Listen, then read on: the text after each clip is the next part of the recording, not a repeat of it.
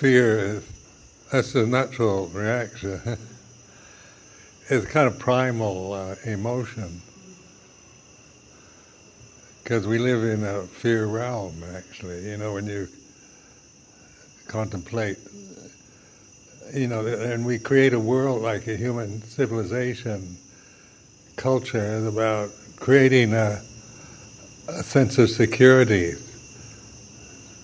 to feel safe, because the law of the jungle, survival of the fittest, is really the way that the planet is. It's about big fish eating little ones, and survival, procreation, survival, and protecting yourself, your young, your family, and then there's so many unknown factors and mysteries, like the heavens and the sun and moon, the stars.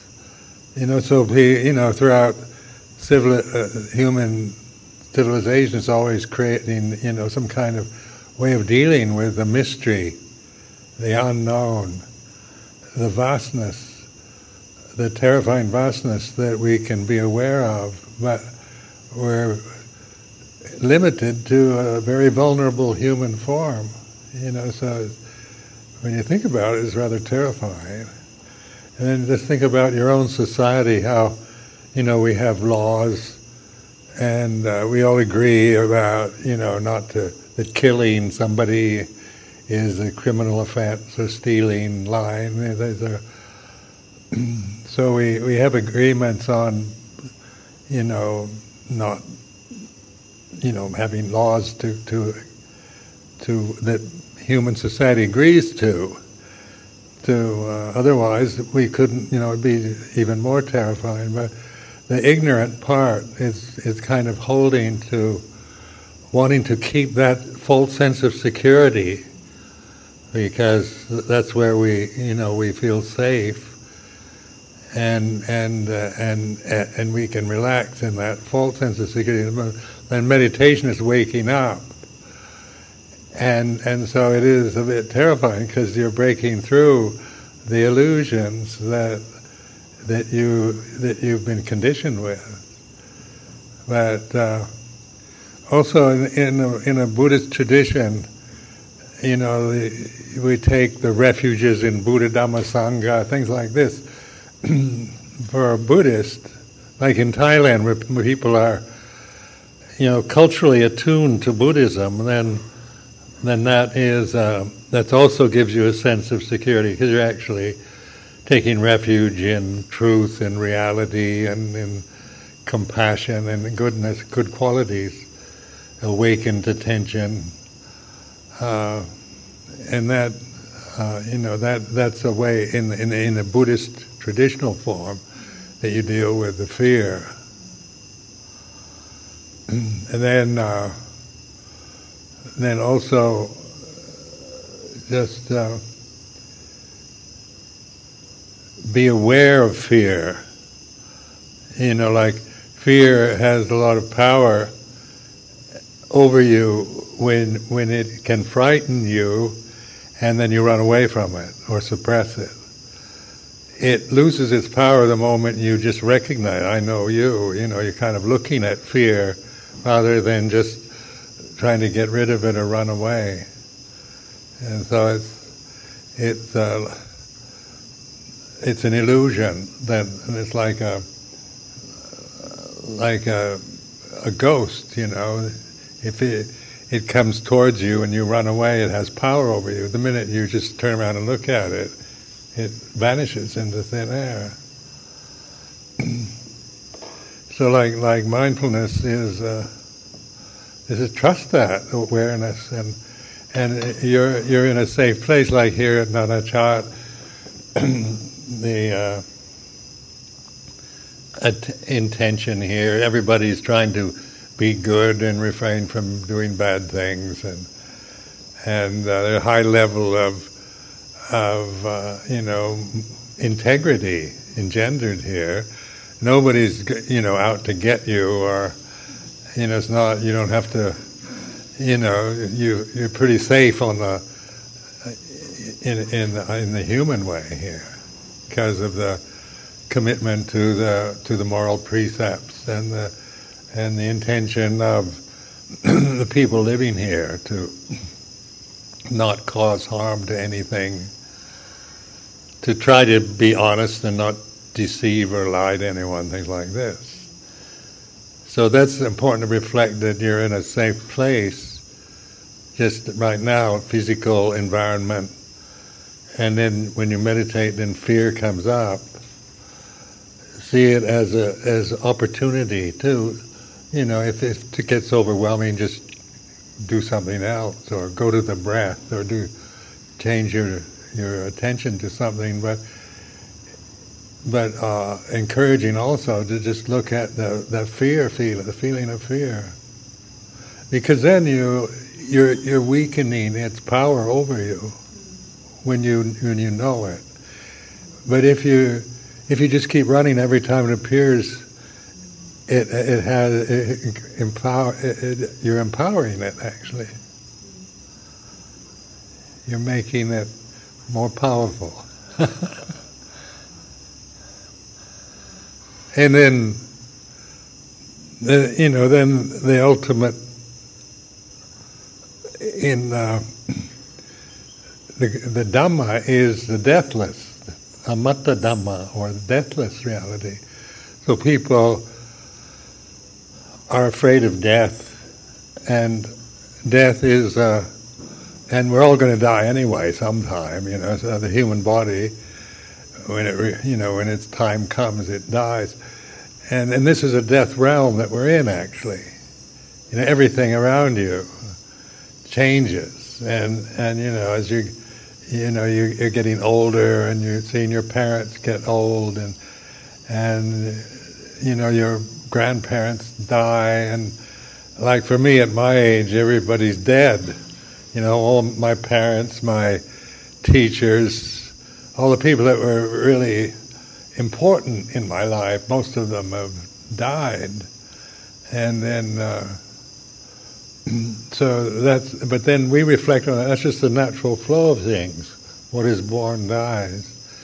And that which is aware is actually the deathless reality. And so when you begin to trust it more, then you can deal with fear, with death, with loss, with grief, with whatever happens to you in your lifetime. You have a way of learning from it and strengthening your practice, even through tragedy or grief and whatnot. Some of us don't really develop much wisdom till we have to really rise up and look at something that we're most frightened of or most distressed about. So, modern material life is to make life comfortable, easy, a sense of security and safety built on illusions, having money in the bank and owning your own house, and then you want to get married and have this sense of a secure family, a loving relationship that will last, and all these kind of ideals that make us feel we're safe and the future is guaranteed for happiness. But ultimately, we know the future is uncertain. Yeah. So is there something that's helpful in the fear? Like, is it that, as you're kind of opening up and raising your awareness, you have to be because what my fear is telling me, I need to be cautious because it's like I can't handle it too quickly. Is that true, or is that just also... Well, that's how you feel right now. But don't think you have to, just get there all at once. I mean, but just, if you find it too unbearable, and do something else. But also, don't believe your mind when it says, I can't bear it. It's too much, because the mind will say that, but our minds lie to us. I don't know how many times I've gone through that here in Thailand with training in the early years. I've had enough. I can't stand any more of this. The mind would be inside saying, I'm fed up. Can't stand anymore. And then I realized I could stand. So that kind of strong feeling, I can't bear it anymore. This is enough. I began to see I can't believe it because it's not true. But it sounds convincing at the time. So you're breaking through a lot of this belief in what you think.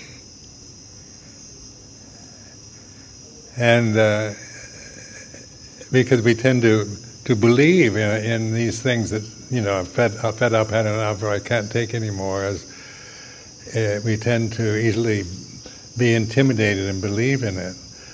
But, if you just develop a little more patience with it, you'll see it doesn't have anything to it. And what you think you can't stand, you begin to see you can. You find you're much better than you believe you are or think you are. You're much stronger than your mind might perceive yourself as being. That's like in the challenges I've had in my life, where, life can get very difficult and a lot of disappointments.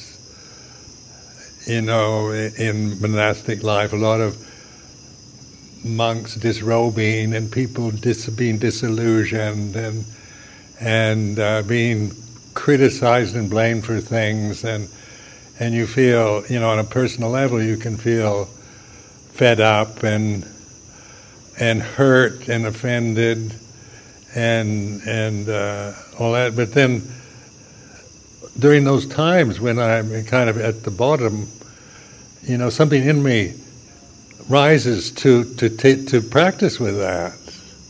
So I've gained a lot of strength from being blamed or criticized or through loss, of what I like, and through disappointments, rather than they're ruining my life. Actually, through meditation, it actually gives me increasingly more strength, because I have to rise up to it. If all I ever get is just, you're the great monk and every life is just wonderful, then that's pleasant enough, and that's on a personal level. I like that kind of thing. But the strength comes through, the real strength and wisdom come through when life gets difficult. When you don't get what you want, when you lose the one you love, when you lose all your money, and the government takes away your property. These are all what we dread, but actually, they can be the very experiences that awaken us. Because we have to rise up, we have to be better than we feel like being. And let me ask a question into this line. So how about preparing for those events? Like we come from Bangladesh school here, from Chiang Mai, and we run the school, and now we go to the retreats, and we have all these problems in our head, the things that come to the school, the things that arise from the outside world. What school is it? Excuse me? What school is it? Banyaden school in Chiang Mai, a Buddhist school. Tanchaya Saro is advising us. Oh yeah. So we come, and the fears, of course, are there all the time. And so we have two things. One is look at ourselves and say, okay, this is the fear in me. But on the other hand, we have so many Lugnong, we have employees, we have families to protect, to take care of, right? So just looking at myself and trying to overcome my personal fears is a very noble thing to do, but on the other hand, there's some responsibilities outside too. So I'm not really sure where the line there is. Well, if you awaken to observe more, then you're able to deal with the worldly problems much better, rather than just being caught in reacting to worldly pressures, which we tend to do. And we can then make decisions that are wrong because we're just reacting.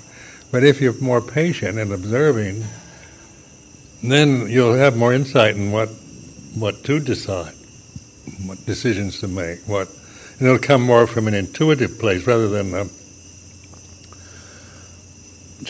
because your mind, your conditioned mind, can change from one day.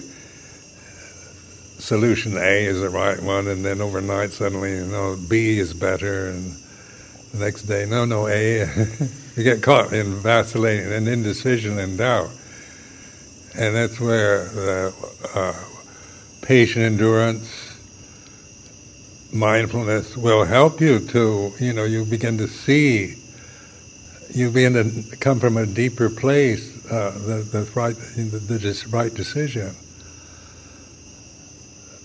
What to do, how to do the best for your family, yourself, and the school.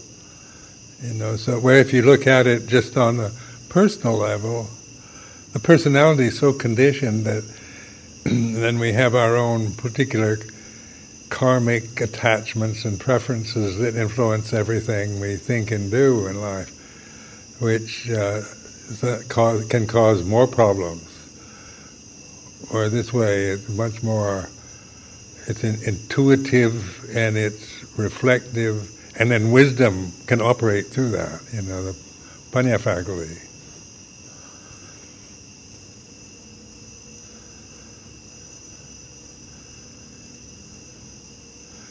Because life is, we're in a world that is basically ignorant. People don't know what they're doing. And any country government that knows actually what it's doing. They all form opinions and vote for one left or right, but nobody knows what's happening, what to deal with the economy or a political situation, or how to create the conditions for peace, world peace. And we talk about it, we like world peace and harmony and United Nations all working together, supporting each other in good causes, and we can think, the highest level of idealism. But the world is like this. Everything's changing and moving, and we don't have much control over it. And it's not always moving the way toward the ideal that we have. Things come and go and change. So the best we can do is learn to, as a human individual, you can develop wisdom. And that wisdom then is like a universal wisdom. It's not personal wisdom, or it's not knowing about all the wise sages and learning from others. It's actually opening yourself to universal wisdom. That's what the goal of meditation is, to open to that, to allow wisdom to inform your life rather than just operating from your cultural conditioning and your ego sense of yourself as a human body, a separate person. And that's what, like the Buddha, this is the brilliance of the teaching of the Buddha, is that it is a very efficient tool to use if used properly. Because it's the Buddha is taking, the First Noble Truth is suffering, and this is a common experience for all of us. And so even though, in the West, people will say, well, Buddhism is an ancient religion, it was appropriate for India 2,500 years ago, and they go on like that. and they can dismiss Buddhism as only something kind of interesting for its past history. When you look at the actual teaching of the Buddha, it's based on a common human reality that everybody has, whether it's from ancient India or modern Thailand, and that's dukkha, suffering. And so this is taking the most common experience that we can all recognize through, whether you're rich or poor, male or female, whatever social position or ethnic background, we all agree dukkha. We all have it. Nobody wants it. We all like to get away from it, get rid of it, and find eternal happiness. What people want is happiness forever and ever. But the Buddha raised this, what we don't want, as a noble truth. And that's very important to see once you change your attitude towards suffering, rather than just blaming it on something else. You're actually looking at it, observing it here. And that's a shift from just being an ordinary person operating out of fear and desire and habit towards looking at something you don't like and don't want. But you're not looking at it in terms of how to get rid of it. You're just admitting it. Yes, there is dukkha, there is suffering. And you're not trying to, it's not through any external thing, but it's a sense of what should I do next, or dis-ease. And it doesn't even be because somebody's, putting iron rods in your orifices. It's because right now you feel, what should I do about the school in Chiang Mai? And that you begin to observe that doubt, uncertainty, and there is dukkha, and it should be understood. So the thing is to observe, admit it, look at it, and then it goes into the causes and the cessation of dukkha. And you are always looking here, rather than trying to organize your school and your family life so everything makes you feel safe again. Through an illusion, you're actually, learning to rest in reality and in the real, rather than in illusions that might be temporarily comforting, but will inevitably disappoint you or fail you. That's why, in modern life, like in England, for example, it's just the society is, it's developed, it has democratic government, a good economy. It's, people are still miserable in England. They've got, the standard of living's high, and on so many levels, it's all right, but still, people are frightened and angry and discontented over all kinds, anything really. And then the capitalist system, the free market system, is determined to make you unhappy with what you have and be discontented. So it offers offering you something better than you bought the last year's Apple computer, and then they presented a better one this year. And what are they doing? They're trying to make you desire the better one. So it's a continuous effort toward trying to make you discontented and unhappy with what you have. And then the political system is, now the Tories, and then the Labour wants to make everybody unhappy about the Tories so that they have a chance next time. So, the whole world is based on this arousing fear, desire, and making you discontented. If everybody were contented, then the economy wouldn't work. The economy is based on making you discontented. So that even though you have everything, it's not enough. The next year they present a better version, a new fashion, something superior to last year's model. How does that affect the mind? It's just to observe that. Because like in monastic life, like a bhikkhu life, it's all about, you're being content with what you get. So, you give up you don't have money, you give up your rights, in other words. When you ordain as a bhikkhu, you're giving up your rights. You're not free to just do what you want. You can't just go and say what you feel like saying in the moment.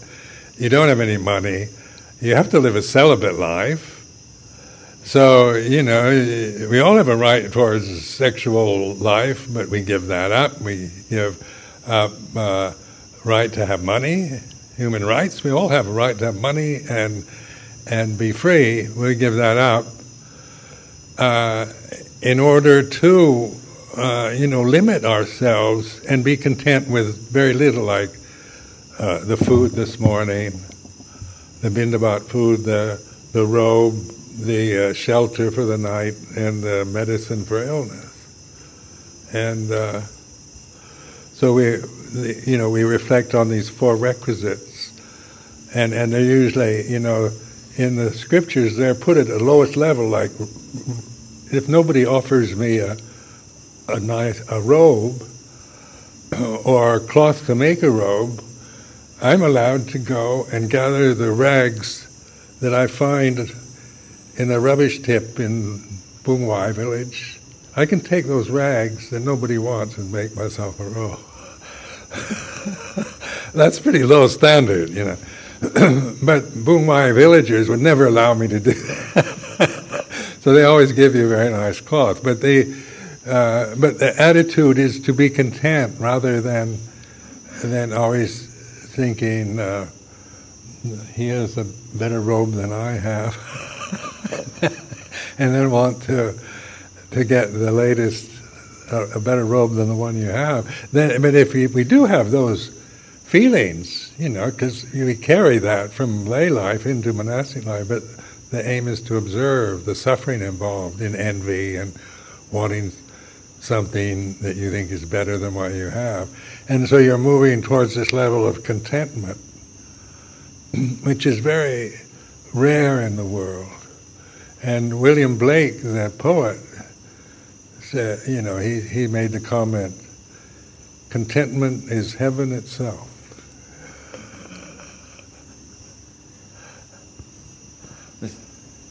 I would totally agree to this. The only thing that comes into play for us is responsibility for others. So if we are content for ourselves, we're,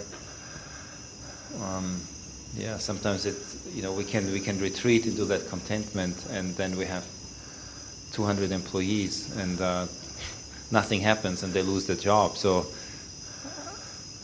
well, contentment doesn't mean just passive. It gives you stability, and then you have to do the best you can with the situation you're in on a worldly level or social level.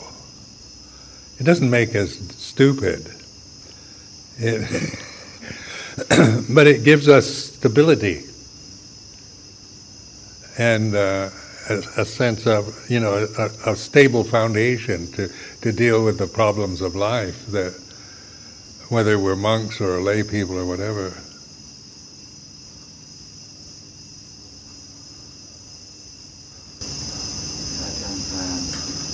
I have a question. As a householder, I went to go on a meditation retreat once a year. When I come back, I'm usually full of motivation, and I sit morning and evening.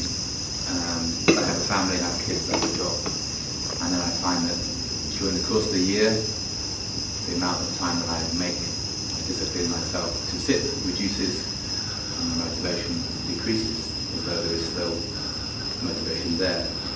So my question is, how do I maximize, as a householder with a busy life and a family, how do I maximize my ability and my opportunity to reach a more peaceful and kind of contentment you were talking about? Well, it's like worldly life is not peaceful. So, and the sense realm is not a peaceful realm. It's about change and birth and death and old age, sickness. And it's about loss and despair and success and that. So the conditioned realm is all about change. And then we long for peace. But you really, and then you go on a retreat and because you're restricting the input on your senses, you're not seeking exciting experiences, and you're shutting down more, and then through sensory deprivation and lack of stimulation, then you go into a very peaceful state. But then when you get out of that, then you're back into the exciting, changing, crazy world of modern life. And so it's like, but the true nature, your true nature is peaceful. And it's always peaceful. But we don't notice that because we're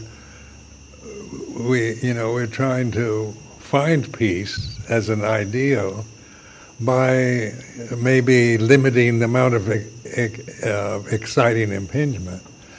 But that kind of attitude will only, you get a kind of momentary peacefulness from it. But it's not the real peace, it's not natural peace. And so, like when you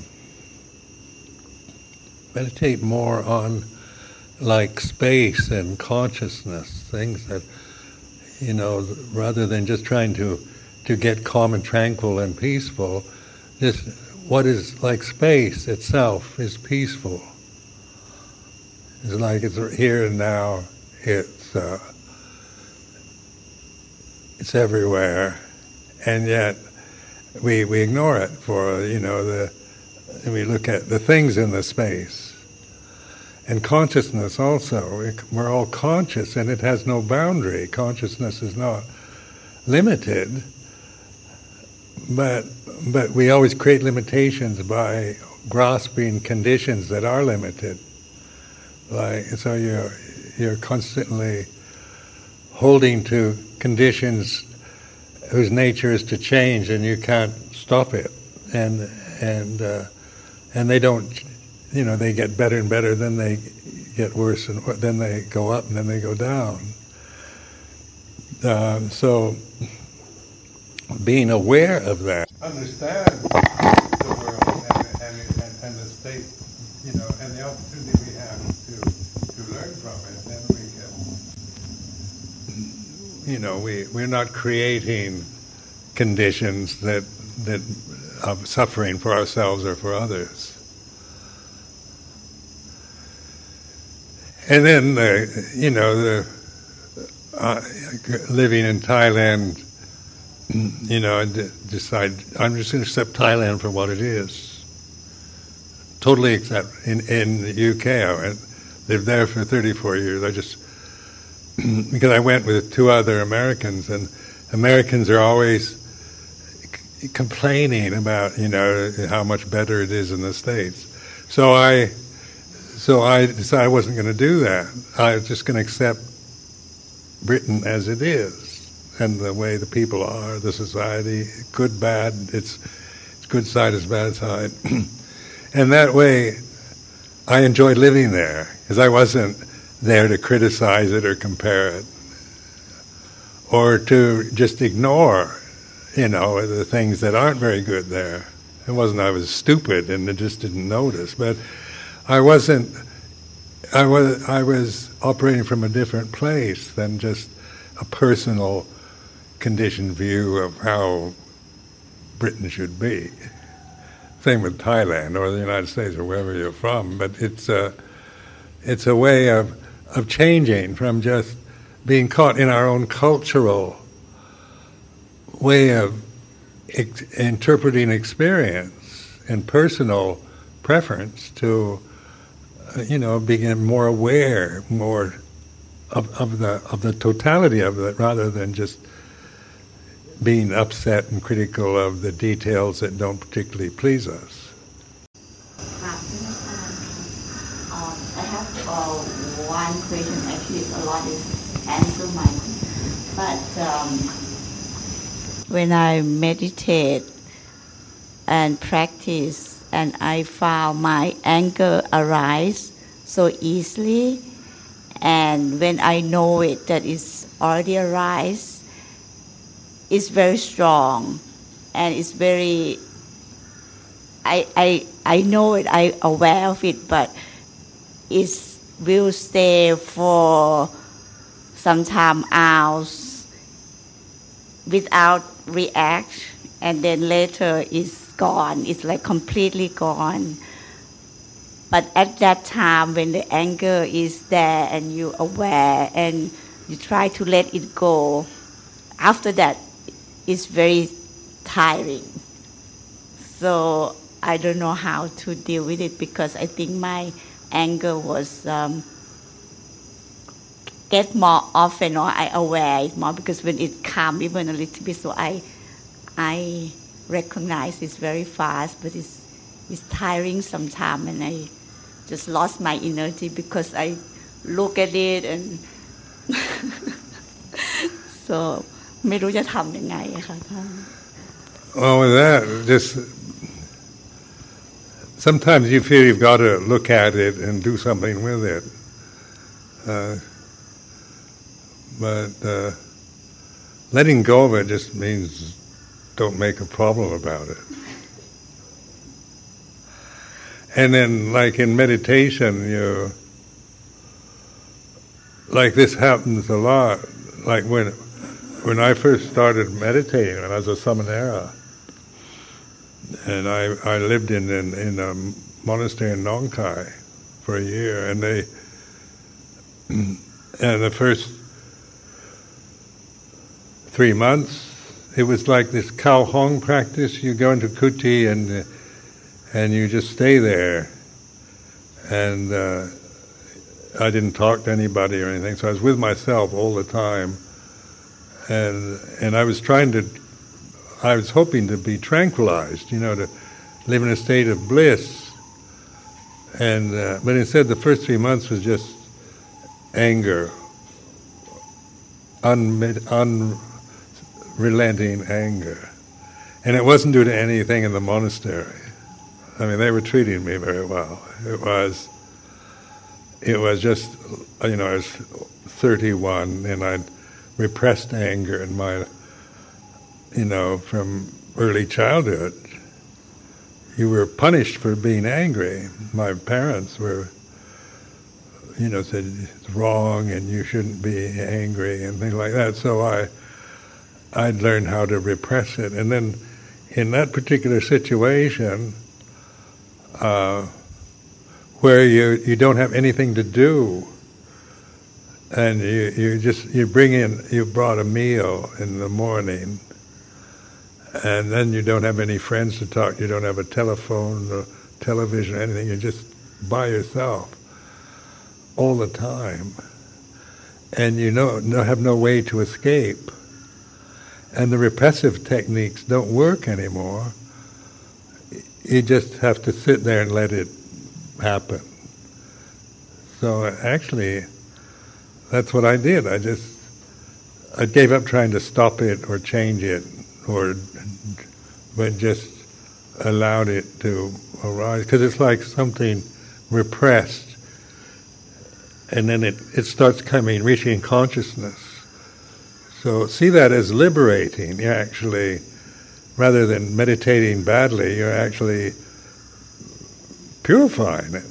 like repressed resentments, fears, angers arise. And it's like a cleansing. You're letting them go so they go away from you. If you try to stop them, then you're repressing them again. So then, it's like the prisoners want to get out of the prison. They're yelling, and then you open the door and they come out, but what you see is just frightening and terrible, so you slam the door on them, then they're locked back in to create more problems. But if you open the prison gate, let the prisoners out, they go away. They don't come back. So look at it more like that. As long as she does it when I'm not next to her.